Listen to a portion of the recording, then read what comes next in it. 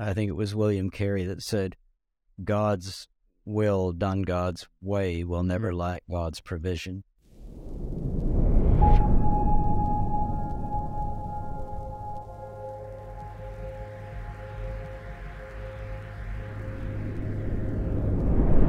What's up, everybody? Welcome back to another episode of Good Theology. Hope you all are doing fantastic today. This episode is brought to you by Dwell Bible, an incredible company. Highly encourage you to check them out, download their app, listen to some scripture. It is a wonderful, transformative experience. At this point, you've probably heard me read this, so you do know that the average adult checks their device 261 times over the course of one single day, which means that so much of ministry happens in the palm of people's hands on their phones. So our sponsor, Dwell, has built a church platform that equips pastors to help their congregations stay anchored in God's Word with their popular audio Bible experiences. Now, if you would like to check it out for yourself, Dwell wants to give you a free 1-year subscription. You can get that by texting the word GOOD to 39383. Again, that's GOOD to 39383. They'll reach out to you and you can claim your free 1-year subscription of their Bible listening experience. The app is beautiful. Highly encourage you to check that out. I am joined today by my co-host, the one and only David Campbell. David, how are you today over there in Michigan, Indiana, wherever you are? I am in Michigan as we speak. I was in Miami last week. Yes, how was that? I wish I had never left Miami. It is permanently summer in Miami. I tell you, I had never been there before. And what have I been doing all my life? You know, one amazing place. It really is. I'm going there later this year in November. And we were there last year too. It's beautiful there. So were you speaking at a church? I was speaking at Pastor Alex Saget's church, which is Calvary, Miami, which is, I would describe it as a cross between a rock concert and a Hispanic loving. We are getting kissed by everybody. I love that. That's right up your alley. Right up my alley. Well, it was amazing. Well, what wasn't up my alley was going out to eat after the service at midnight. Wow. Man. That's late for me to be going out to dinner. Well, it's very late for me. But yeah. Managed. Yeah. You guys must have had some pretty incredible services if you weren't getting to dinner until midnight. What's the story there? We did. We had some great meetings. So one night we went out, and the other night we stayed on the church premises after we finished praying for everyone, and the whole staff hung around, and we started to eat about 10:30, I guess. So it was great. Anyway, it was a wonderful time. And the weather was just something else. And we came back to snowstorm. Yes. Well, I was going to say, I'm glad you got some reprieve from the winter weather. And it sounds like you had an amazing ministry experience as well. God willing, in 2 weeks, we'll be in California. Oh, that's right. For Theos Conference. So it'll be from glory to glory, from Miami to Los Angeles. Palm Springs, of all places. Yeah, beautiful. I love it. Okay, so it's good to be back together. Love these conversations, and just want to say genuinely thank you to everybody who listens to our show. Our listener base is growing, and we feel privileged that we get to do this each week. So spread the word. If you have time, go on YouTube, look us up, Good Theology, subscribe. Just helps us out a great deal. And of course, if you can rate us on here as well, that goes a long way. So David, I'm going to let you cue up the conversation today because you've had some stuff that you've been ruminating on, stemming from your own Bible reading and some things you've been thinking about lately. So why don't you cue us up today? Well, yeah, I've just been pondering again that, the thing is that whenever there's a truth that kind of is rediscovered in the body of Christ, not discovered, but rediscovered, people always run wild with it and tend to ruin it. and then everybody else runs away and doesn't want anything to do with it. And, it's like, what was that all about? And over the course of my life, I can think of a bunch of things, including, deliverance, faith movement, prosperity, various aspects of the charismatic move and so on. And certainly discipleship and shepherding, which was something that profoundly impacted my life at the time that I started my first church. And then everybody started attacking it for whatever reason. And then we got into this ludicrous position where nobody believes in discipleship, nobody believes in faith and miracles and healing and deliverance or anything else because they've been burned.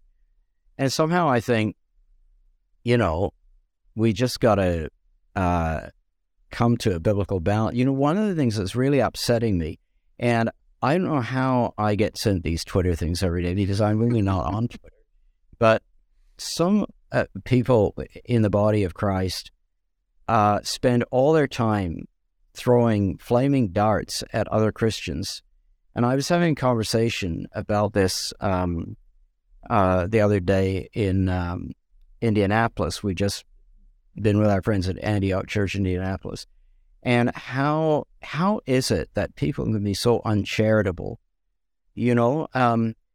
I was asked by Theos to do a teaching on Bill Johnson and Bethel's view of the doctrine of kenosis, which is the emptying of Christ.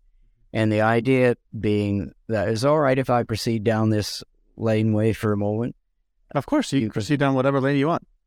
Well, you're the boss here, but anyway. So the idea in general is that Bill gave out an ill-phrased sort of teaching that, Christ came into this world, he laid aside something. That's the issue. He laid aside something and wound up doing miracles by the power of the Holy Spirit. That puts us on a level playing field with Christ because we also have access to the same Holy Spirit. Therefore, we can do all the miracles that Christ did. That's the kind of teaching.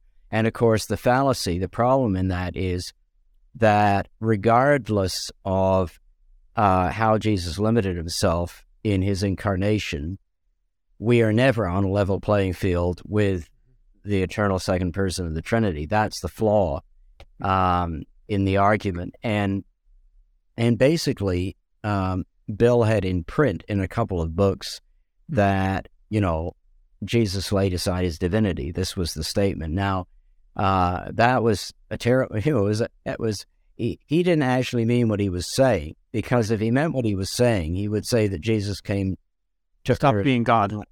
Not as God, which is a total heresy. That's not what he meant to say, but it is what he did say.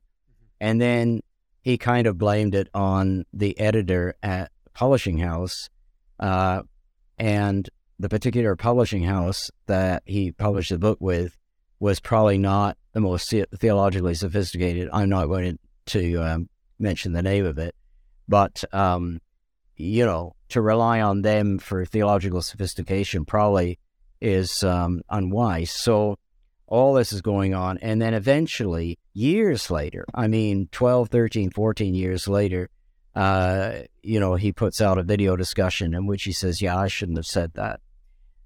So that's the background to it. So how are you supposed to handle that? If you're asked to give a critique, I don't like doing, having to make a presentation that's an attack on somebody else in the body of Christ. But what I did was I prefaced it by saying, Bill Johnson, regardless of whether you agree with his theology or what parts of it you agree or disagree with, Bill Johnson has done more to extend the kingdom of God than I ever would do in 10 lifetimes. So far be it from me to sit on a throne of judgment, in relation to Bill Johnson. I honored him and so on. And then I laid it out and I said, well, this is what he should have said, and this was the unwise part of it, and tried to bring, I tried to teach into the whole idea of the emptying of Christ called the kenosis. I watched that teaching, by the way, and it was very charitable. And I actually had a number of comments from people who were at Bethel, are at or were at Bethel, saying, thank you, for the way that I'd handled it. Because I'd like to be able to look Bill Johnson in the face if I bumped into him somewhere. And, he is a friend of mine, John Arnott. Bill Johnson is a very close friend of John's. It's unlikely. I don't expect to bump into him. But if I did, I wouldn't want to, feel sheepish in any way. The exits and embarrassment because I'd been so nasty. And so I feel that, anyway, I'm having this conversation in Indianapolis, and we're talking about a certain pastor from Los Angeles that isn't Jake Sweetman, and has a somewhat less charismatic perspective, shall we say, but very high profile. So those that work moving the word of knowledge can figure out who I'm talking about. Is he elderly and does his name rhyme with MacArthur? Well, far be it from me to say anything more than I have, but why is it that there's a whole class of people who seem to spend half their time, listen to that old school office phone ringing. That you are right. It's I think it's that black phone behind you. Pick it up and hang it up. I dare you. My friend Rod, it's his office. I get in big trouble now. But anyway, so we're having this discussion, and that reinforced by this stuff on Twitter that I'm seeing, and I think, and it's so exclusive. It's throwing people under the bus by the boatload, to mix metaphors, in terms of this person's a heretic, that person's a heretic. Basically anybody that disagrees with your particular point of view is a heretic and is damned to hell and all the rest of it. And I think this is disgraceful. It's absolutely disgraceful. We've got people live in an echo chamber. And one of the things that I think is really important is that for us as Christian leaders, that we never live in an echo chamber. Do you think that that's something that is more pronounced in the Reformed tradition?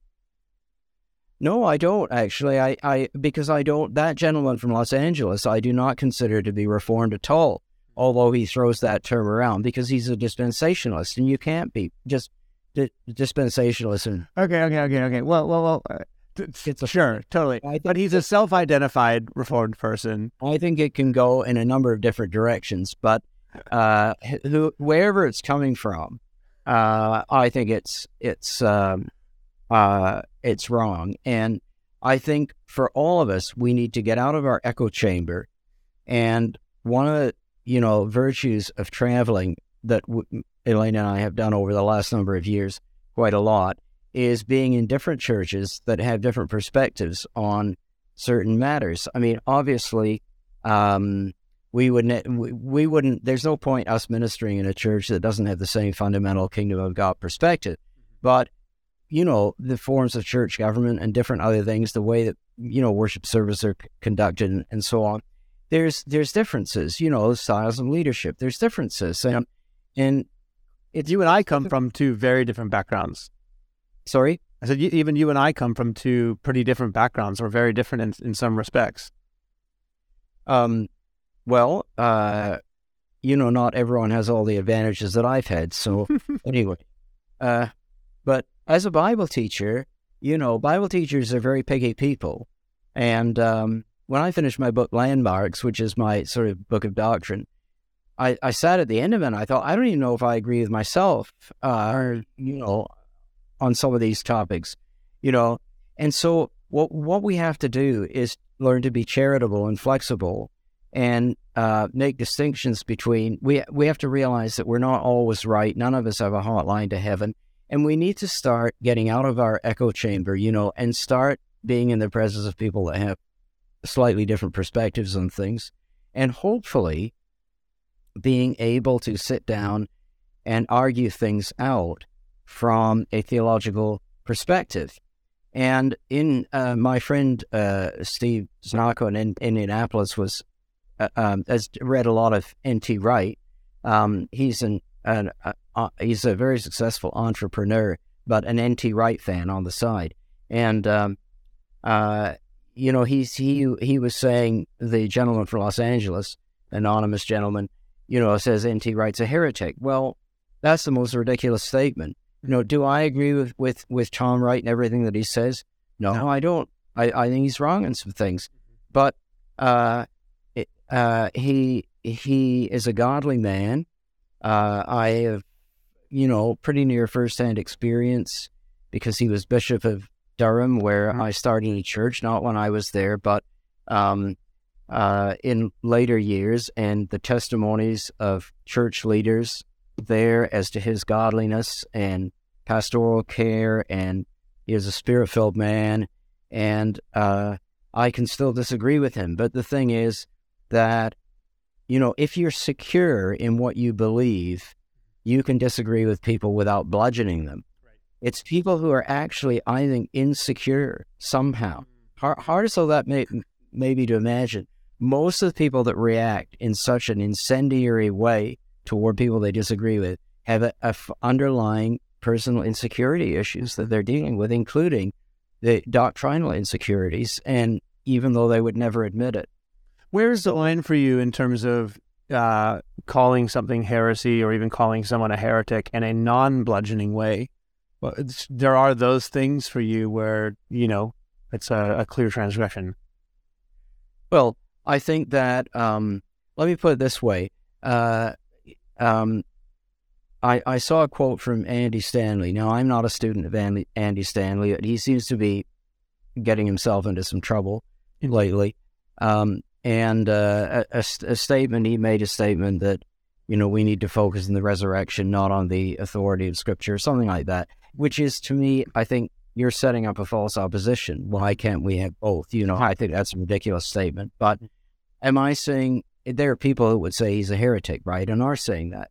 So I would say no, but if you go down a certain road, at some point you or people that follow you will wind up in heresy. It's not that you're in it now.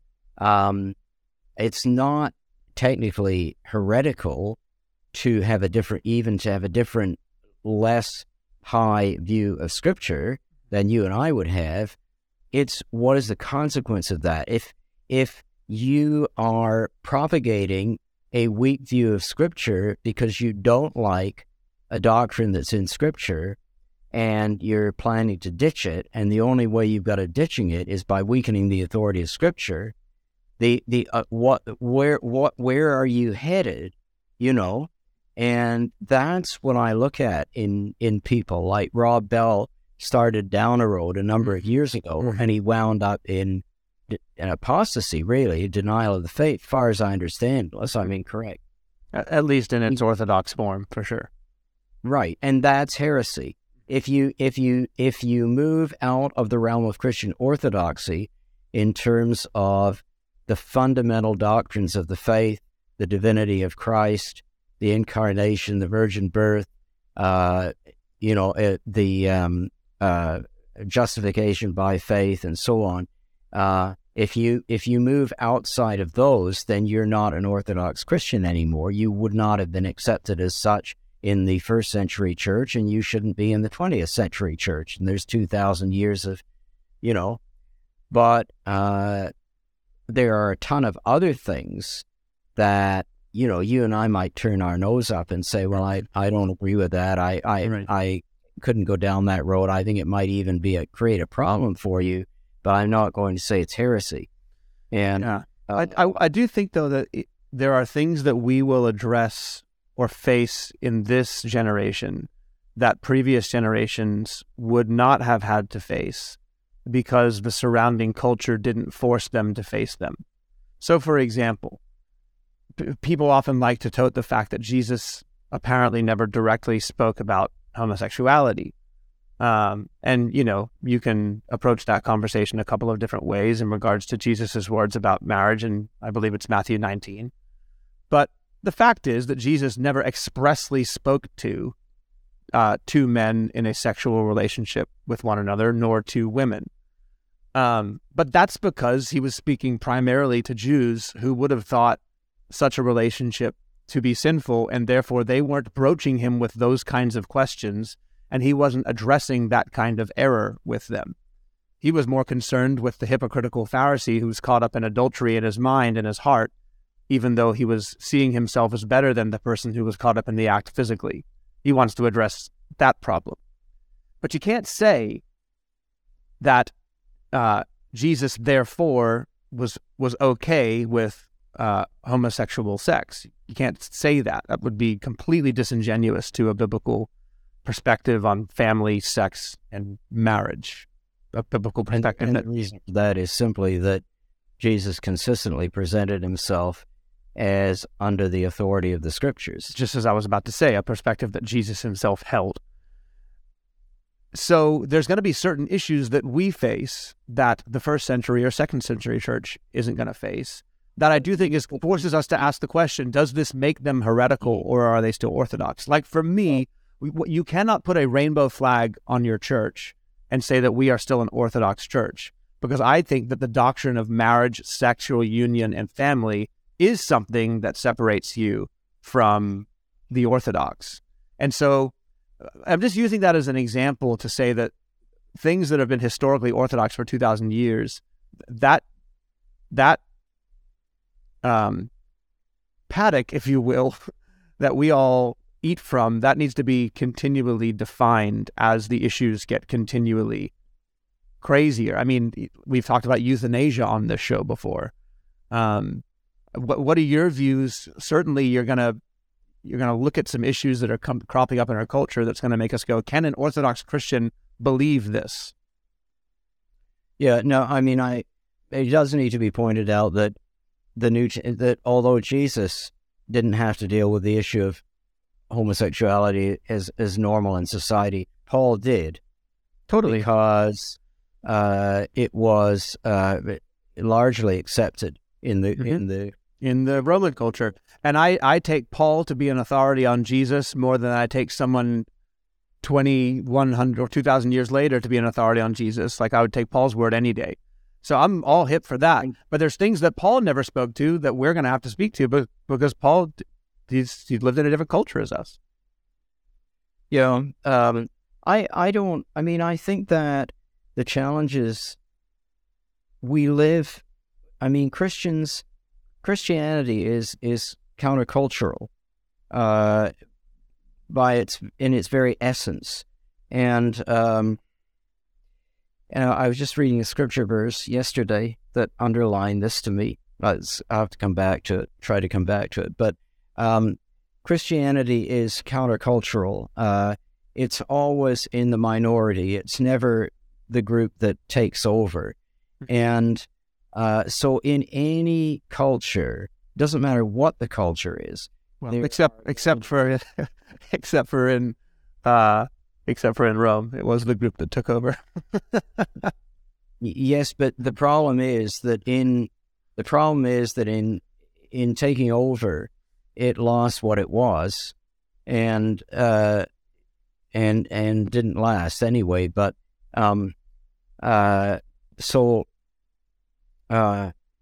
it's just the problems or the challenges, what's going on out there in the pagan culture that all of us have always lived in as Christians, that the challenges may be different. I mean, if you're living in Africa, you're not having to face the onslaught of the LGBTQ community. That's just not an issue. However, there are other issues that perhaps we don't have to face. There are always issues in the pagan culture. So maybe the label of heresy is not the right. Maybe there's getting back to your point, right, of heresy. I mean, maybe at that point it's just unrepentant sin. Hanging the rainbow flag outside a church building indicates that the rot has gone very, very deep. Because if you go inside, you'll find that the fundamental doctrines of the faith have already been denied in any of those establishments. So it's fruit, not root. It is the fruit, not that is exactly right. And you can go. It usually starts or always starts in a denial of biblical authority. Why are so many of those churches too? Why are they all Unitarian. What about, obviously that's a heresy, but like, what about that heresy in particular leads to just total wokeness? Well, because I think the Unitarians, a relatively small group, but the Unitarians were in the vanguard of theological liberalism. They moved away from biblical authority a couple hundred years ago, and and then they didn't see any point in maintaining the Trinity. It was kind of an embarrassment because they had a whole different concept of God, probably more of what we call deism than theism. A distant God that made the universe and then doesn't tinker around with it, leaves us to do what we want. So, if God is not Trinity too, then that kind of puts you in the position of defining God's attributes, because his attributes at that point can only be, what's the term, immanent Trinity and economic Trinity? I always get confused which one of those is people facing. That would be the economic Trinity. So if God is not Trinity, he can only be economic in his expression, because he has to have the existence of creation in order to express himself. And at that point, you get to define what the expression is like.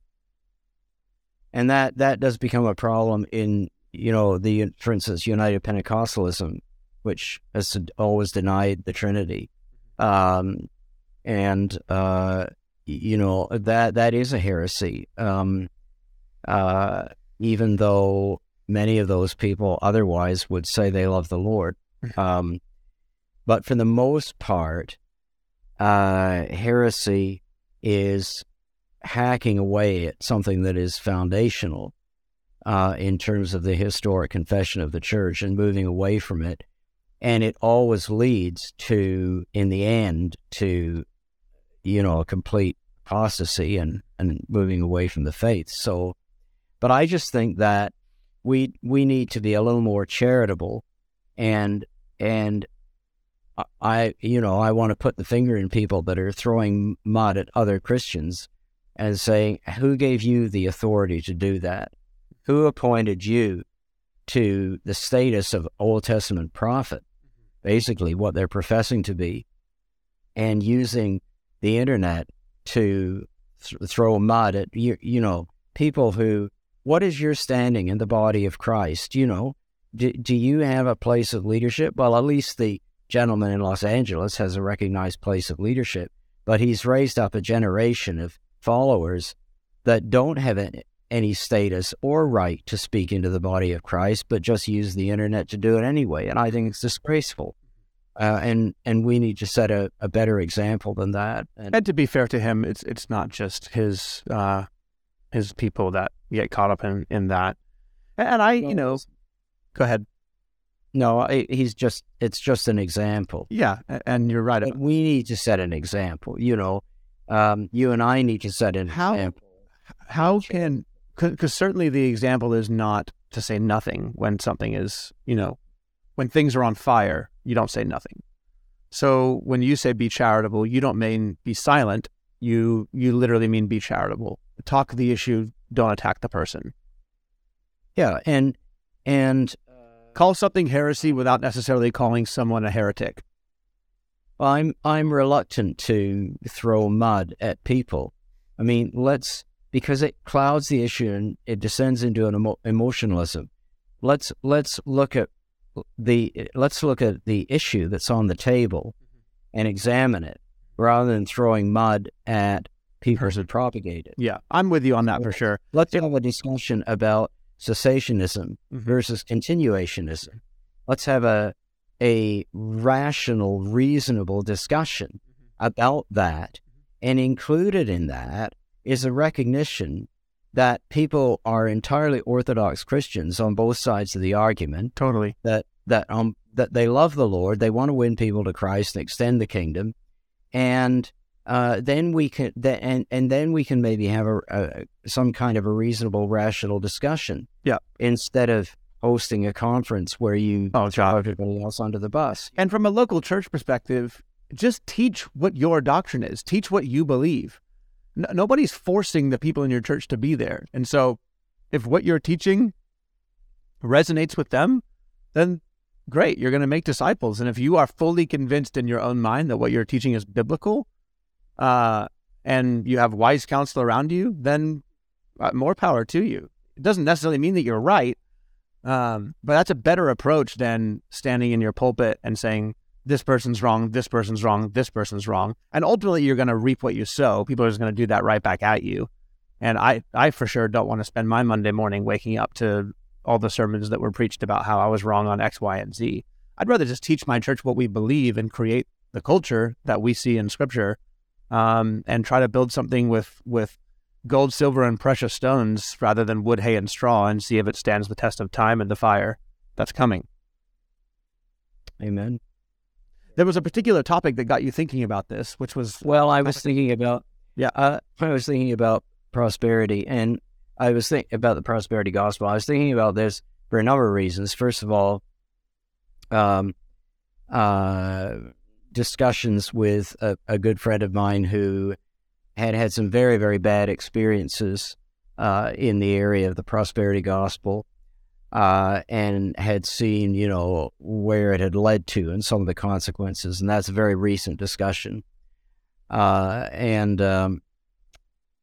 then I noticed something that came up on Instagram from a guy in California.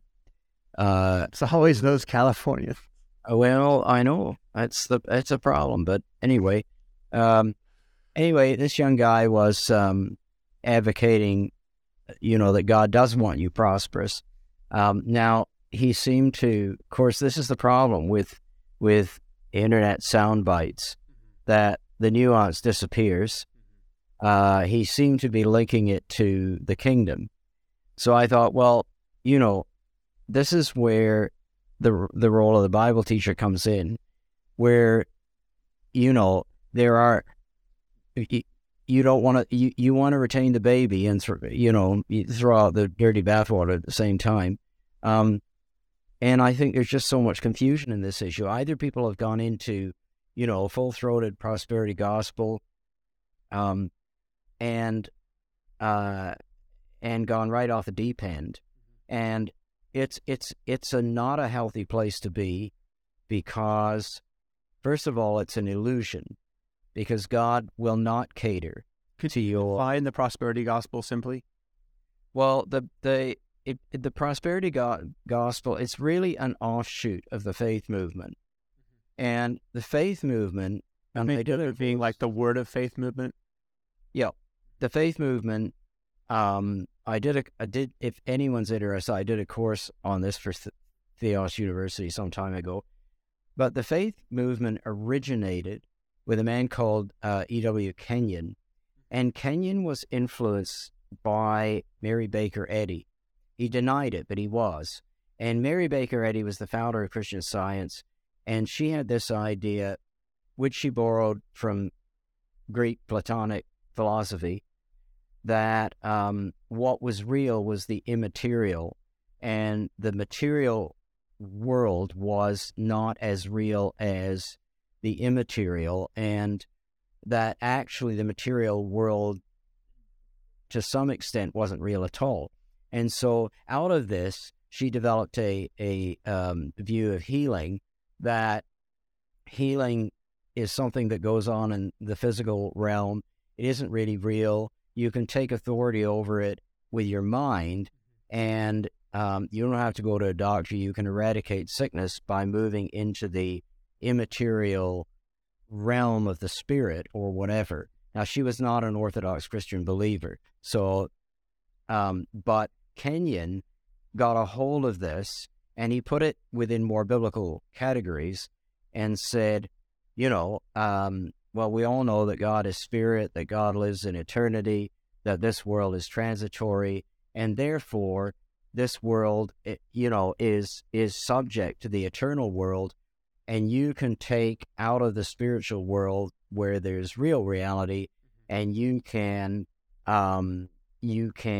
speak to obstacles that are going on in the physical world around you and bring them under your control.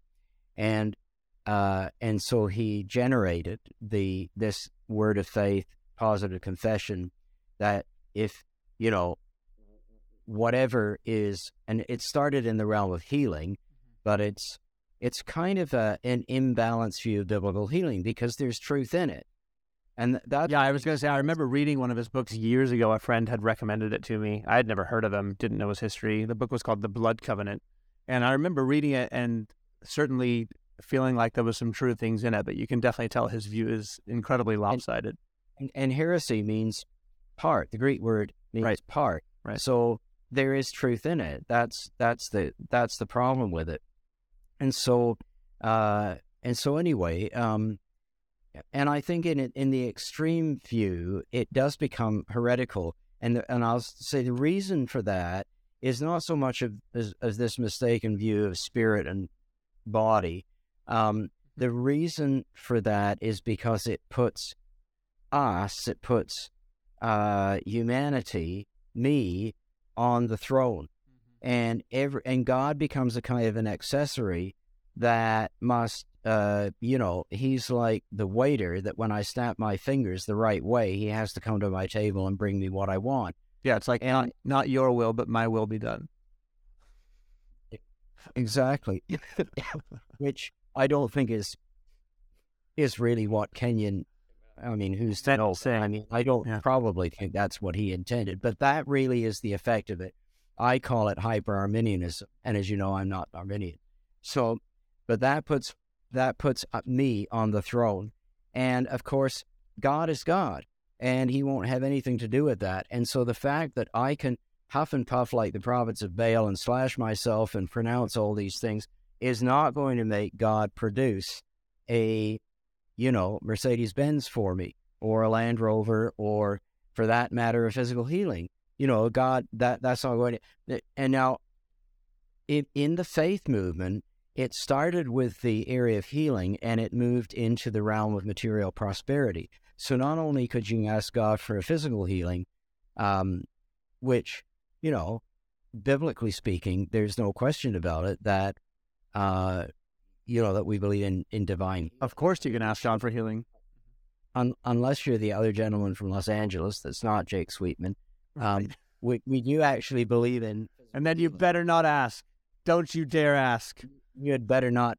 Well, actually, I don't think I'm not even sure you could communicate with God on that theology, because God only communicates through the Bible. That seems to teach, which is bizarre to me. But anyway, and so, people, the way my theory of it is that you had men, like for instance, Kenneth Hagin was a godly man. He had a dynamic, powerful experience as a young man of miraculous physical healing. And he was a man of faith. And I think God gave him extraordinary gifts of faith, 1 Corinthians 12 gifts of faith. But there was a confusion between the 1 Corinthians 12 gift of faith and the faith that we live by day by day.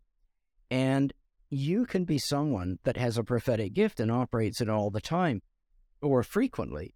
But you don't then go and teach other people that they make all their decisions through prophecy. And so you can be someone who has a gift of faith for, let's say, finances or for healing, but you don't go and teach people that they live that way 24 hours a day and conduct their normal decisions that day that way. And I think that's the confusion between the gift of faith and our daily faithfulness to Christ. And so hundreds and thousands of people, and it's gone all over the world, unfortunately, in the third world where people are poor, and this is a very attractive teaching, but it doesn't work because God won't, dance to your tune or my tune. And so people get disillusioned by the hundreds and thousands, and they walk away, maybe even from the faith, and blame God. And then the rest of us say, we don't want anything to do with that. Right. There's the reaction. And we switch to the other extreme and think, well, we've got to live in humble poverty and can't ask God for anything, and it's unspiritual too, et cetera, et cetera. And so, and even to go so far as to say you actually don't reap what you sow, so sowing is not important, and you should never expect God to bless you. And where's the faith? You can't exercise faith because, and then you get into the opposite. Instead of God's the waiter that has to come to your table. God really is like an owner, to use the metaphor. God is, or the analogy, it's more like God is an owner of a restaurant that never bothers providing you with food at all. And you've gone to the other extreme. And so I pondered this, and I think I was praying for a friend of mine and yours who contacted me a few days ago and said, I'm in need of financial provision. And I want to pray with faith, because I know this man. He's a godly man. I appreciate him, and I believe that God wants to provide, and I think that the enemy has got into the situation and is opposing him in probably his business, dealings. And I want to say, well, Lord, please, would you come and destroy the power of the enemy? Because you want this man to be a successful businessman and entrepreneur, because he's a giver into the body of Christ, et cetera, et cetera. And I do think that actually, I'm sure you agree with me in this, that there are people who are kingdom wealth generators. I completely agree with you on that. I would suspect your dad is one of them, and that it's just that I can't expect, just because I see someone else that God has blessed financially and entrusted with a great deal of money, doesn't mean that he's going to entrust me. That is not part of his call in my life. I don't expect him to do that. But I don't want to reign in the party and say, hey, there's another guy over there. I mean, I knew a guy in Toronto, pastor, and he was preaching on vision one Sunday, and there was a man visited his church, and I'd never seen him before, and he never saw him again. At the end of the service, the man came up and said, I believe in your vision, and handed him a check for $1 million. There you go. This lesson of the day, preach on vision, pastors. And so, I mean, where did that come from? Well, the guy was a kingdom wealth generator. And you hear about these, if you got your eyes open, you hear about them all the time. So how do we believe in prosperity and provision without it going, off the deep end? And I think it's the same way that we believe in healing without it going off the deep end, or charismatic manifestations without that going off the deep end, or anything else without it going off the deep end. We have to stay in biblical balance. And I firmly believe that God is our provider. It's one of his names. The Lord, when it says the Lord's your provider, Jehovah Jireh, it means the Lord is the one who sees. He sees you in your need and me in my need, and he provides for us. Yeah, and the thing that I go on about there is needs vary in comparison to context. And I think need changes with vision too. So kind of my conviction on that is your needs are always going to be directly corresponding to whatever it is that you feel called to pursue in life. So if I feel called to pursue building a particular kind of church, for instance, here in Los Angeles, my needs are going to be directly attached to that. Like, I don't need a building that can seat 25 people. I need something actually quite a bit larger than that, because of the vision that I have for the kind of church that I want to build. Now, you can have another conversation about whether or not I'm going for the right thing, and that is a worthwhile conversation. Obviously, I'm convinced in my own mind that I'm building what God has called me to build, but that need is dependent upon that. So your vision for life does have a direct impact on what your needs are going to be. You can't go to God and say, this is my vision, now you need to provide. But I think you can partner with God in terms of, God, what do you want me to do?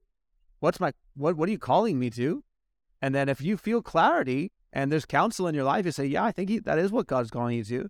I think you can step and expect that God will provide as you step. Not always going to be the guy who comes up to you after your church service and says, here's $1 million. It's actually much more likely that it's going to be hundreds of people saying, here's my $300 or $5,000, whatever it is, giving out of my lack even. And God's grace moves on that in mighty ways. And by a lot of sacrifice, great churches are built, great businesses are built, great families are built through a lot of sacrifice, and God meets with provision as we step out in faith. It's like every step on the water is a miracle in and of itself. It's not just that Peter walked on water and that was a miracle. It was that every single step was one miracle after another, but you don't experience the next miracle until you take the next step. I like, I think it was William Carey that said, God's will done God's way will never lack God's provision. Great. And I've always felt, that in my own life, that God would provide for me in relation to what he called me to do. And once I knew what he called me to do, then I could be sure of his provision. And I've had miraculous provision in my life. And we've had lots of financial challenges. We raised 8 children on a pastor's salary and not a big church. But God provided, and God kept on providing. And I could look at it and say, well, why couldn't just God have given me $1 million, and I wouldn't have had to worry? Well, maybe God wanted to keep me on a short leash. I don't know. But the fact is that every provision of God is a blessing. And I don't need the extra. We look for the extra. Well, why? I don't need the extra unless God has a purpose for giving me extra. I'm not in the business of accumulating money for the sake of accumulating money unless there is a reason why I need that money. And it's been a joy for Elaine and I to live in dependency on God and to have had hundreds of situations where he met our need, at the last minute or in an unusual way. And that's just a privilege, I think. And so I think that when Paul said, I've learned how to abound with a lot and with a little, Paul knew how on those days when someone, gave him a big fat sum of money, it didn't corrupt his walk with God. And on days when he had very little, he was living in the reminder that God had never failed him and that God would come through for him. Something I had recently that I thought was very helpful was the true prosperity is the ability to enjoy the things that God provides. If you can't enjoy those things, but rather always just want more of them, then those things are very obviously your idol. They are your compass in life.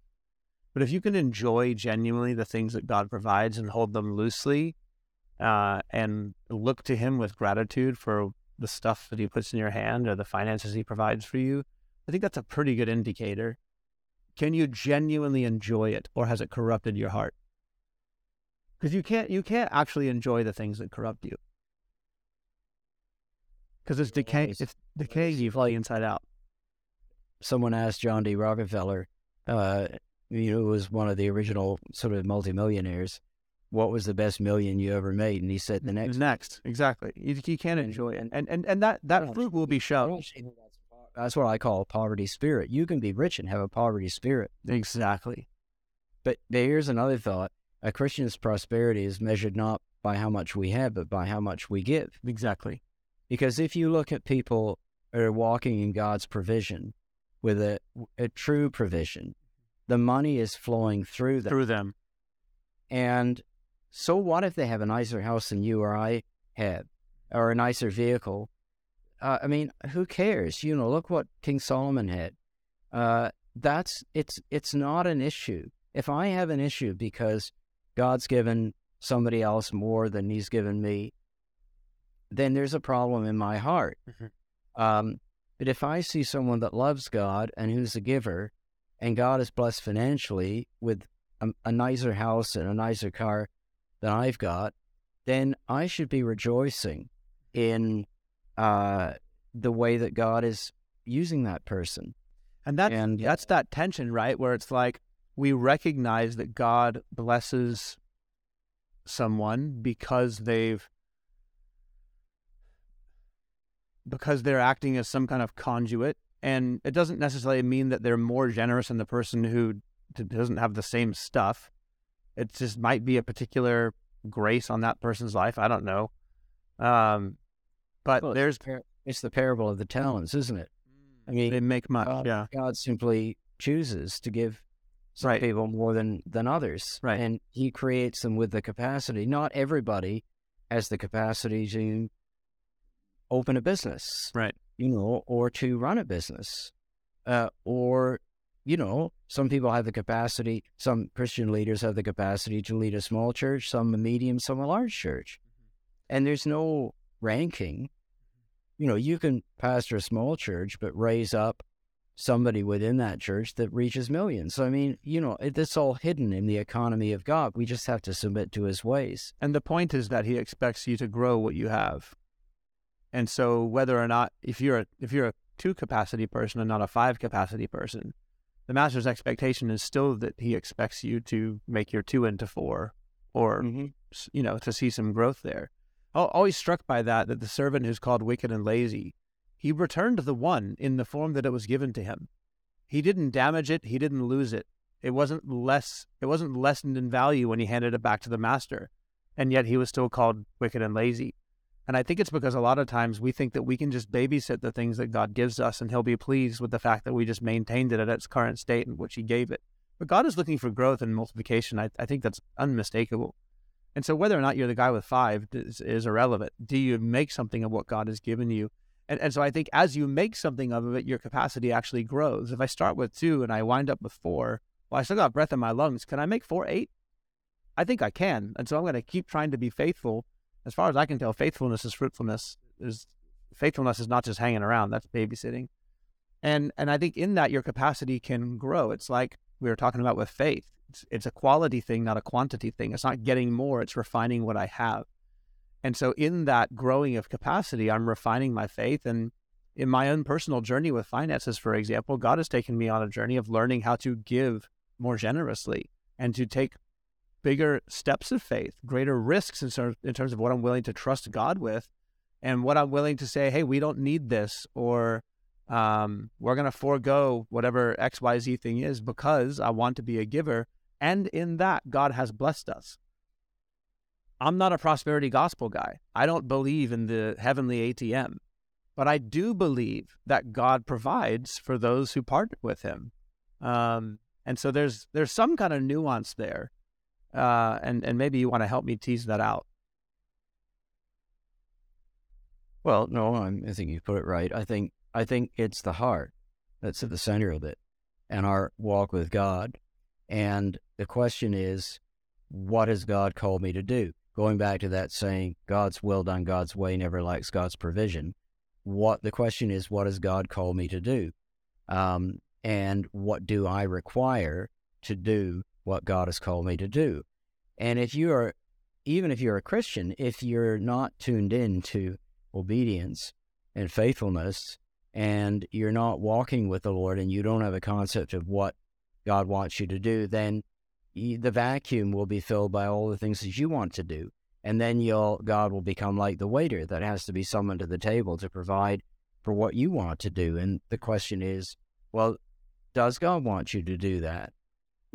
Does God want you to have a big house, a fancy car, holidays here or there? I mean, does God want you to do it? See, the problem with the prosperity gospel is the automatic presumption is that the more you're in tune with God, the more money you'll have. And that's wrong, because make Jesus and all of us very non-spiritual.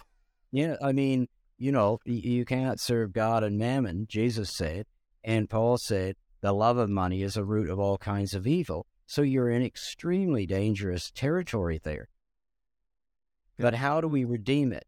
How do we, because Jesus said you can't serve God and mammon, but in the same context, he said, seek first the kingdom, and all these things that everybody else is running after will be added. So the idea to me is we can adopt a Gentile mindset and run after the things of this world, even if we profess to be Christians, or we can come into submission to the will of God, and the things that we need will come running after us.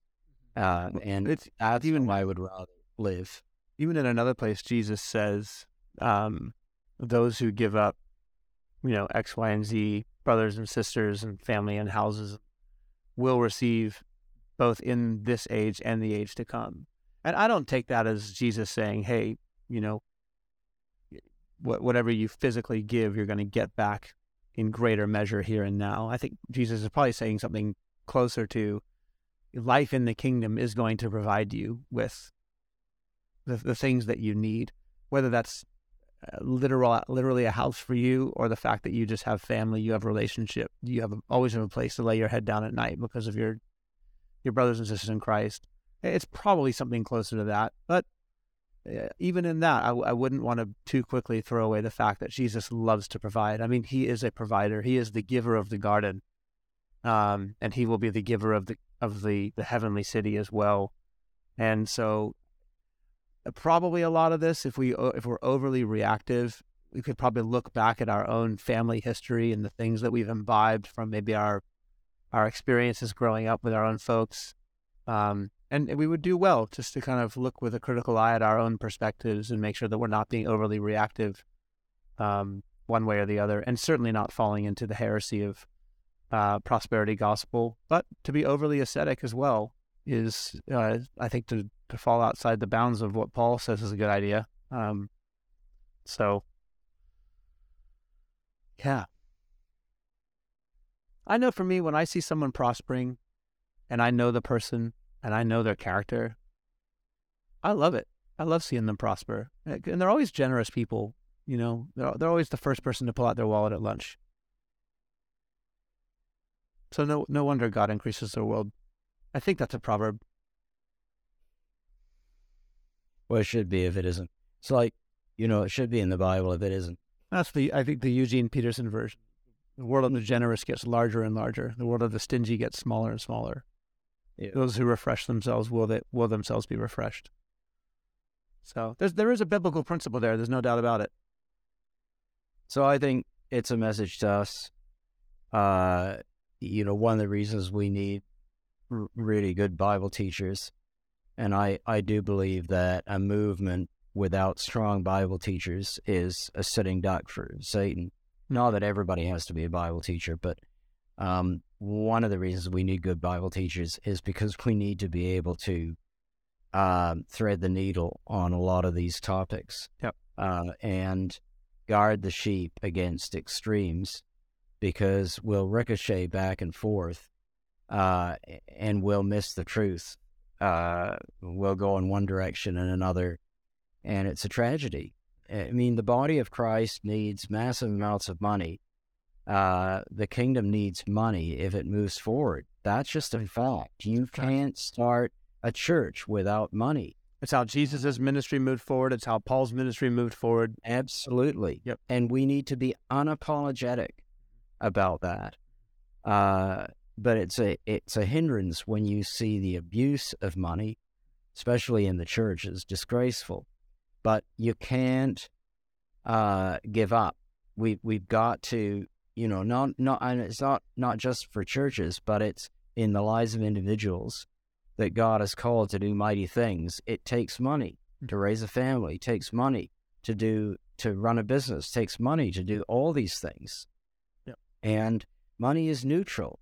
It's neither positive or negative. It's neutral. It's what you do with it. That's why people misquote Paul as saying money is the root of all evil. No, he did not say that. He said the love of money is a root of all kinds of evil things. So let's look at and exegete the passage carefully. If that's the problem. Money can be used for good or for bad. It's where's our heart at in our walk with God. How do you square this with, let's take an interaction, and we can, kind of wind down at this point, but let's take an interaction between Jesus and the rich young ruler. Jesus' call to him is very specific and very costly. Now, I don't take that, and haven't taken that, to be Jesus' prescription for every person, to sell everything they own and give it to the poor. But it's a confronting passage. I think Jesus was saying, you need to place all of your assets under my lordship. And I think that is a question that all of us have to answer. Are we holding on to stuff? So that was the problem with Ananias and Sapphira, that apart from walking in deception, they also, well, part of the deception, I suppose, was, I mean, they did deceive, but I mean, part of the deception, their self-deception, I guess, was that they could profess to serve Christ and not have him be Lord over their finances. They still had veto power over how their finances were handled. And so that, we just have to be willing, and that's the challenge Jesus to the rich young ruler, to place our financial assets, just like everything else, under the lordship of Christ. And as well as I do, there are all sorts of people in church that will be very pious about wanting to serve the Lord, but when you address the issue of how you're spending your money, it's like, well, that's none of your blankety blank business, Pastor. Yes, absolutely. I think it's not that I'm trying to control somebody's money. It's if you have a problem in this area in your heart, that is my business, because you have a serious problem in your walk with God, and my job is to help care for your soul. I tell people that too when it comes to pastoral relationships with people and the discussion of money. People get weird about it. But if indeed our heart is where our treasure is, how could I ever be expected to pastor somebody and not deal with the one thing that Jesus says is the primary director of their heart and their affections? So I don't have any issue whatsoever as a pastor making that a point of discussion and even getting in the weeds about it. I think that should be a topic of conversation. And I'll just kind of throw out my own 2 cents too on that story of the rich young ruler. It does not seem to me that is a practice that the early church picked up in terms of asking every person everywhere to sell everything they have, give it to the poor, and then become a Christian. I think Jesus was giving a very specific instruction to a specific person because Jesus knew what his ultimate issue is. It's interesting to me that in that, when Jesus lists the commands, he does not list, you shall have no other gods before me, because clearly that man was breaking that commandment. All the others that Jesus listed, he's like, I've been keeping those since I was a kid. But that most basic one of having no other God, he clearly was not doing too well with that because he went away so sorrowful. I think we all need to have a willingness to do what Jesus asks. And Jesus asks specific things of specific people. He's going to call everybody to leave their sin behind. But as you said, money itself is a neutral thing. To have money is not to be in sin. To love money is to open yourself up to every kind of sin under the sun. So this has been a great discussion, David. I love that you've been thinking about this, and I've enjoyed talking about it with you. Same. Thanks, everyone, for listening. And again, I want to encourage you to take out your phone, text the word GOOD to 39383, and check out how Dwell Bible can help your church or you as an individual engage with God's Word. And if you haven't already, please do. Subscribe on YouTube, like us, rate us, all that stuff. It's a huge help. And we will see you right back here next week. God bless you guys.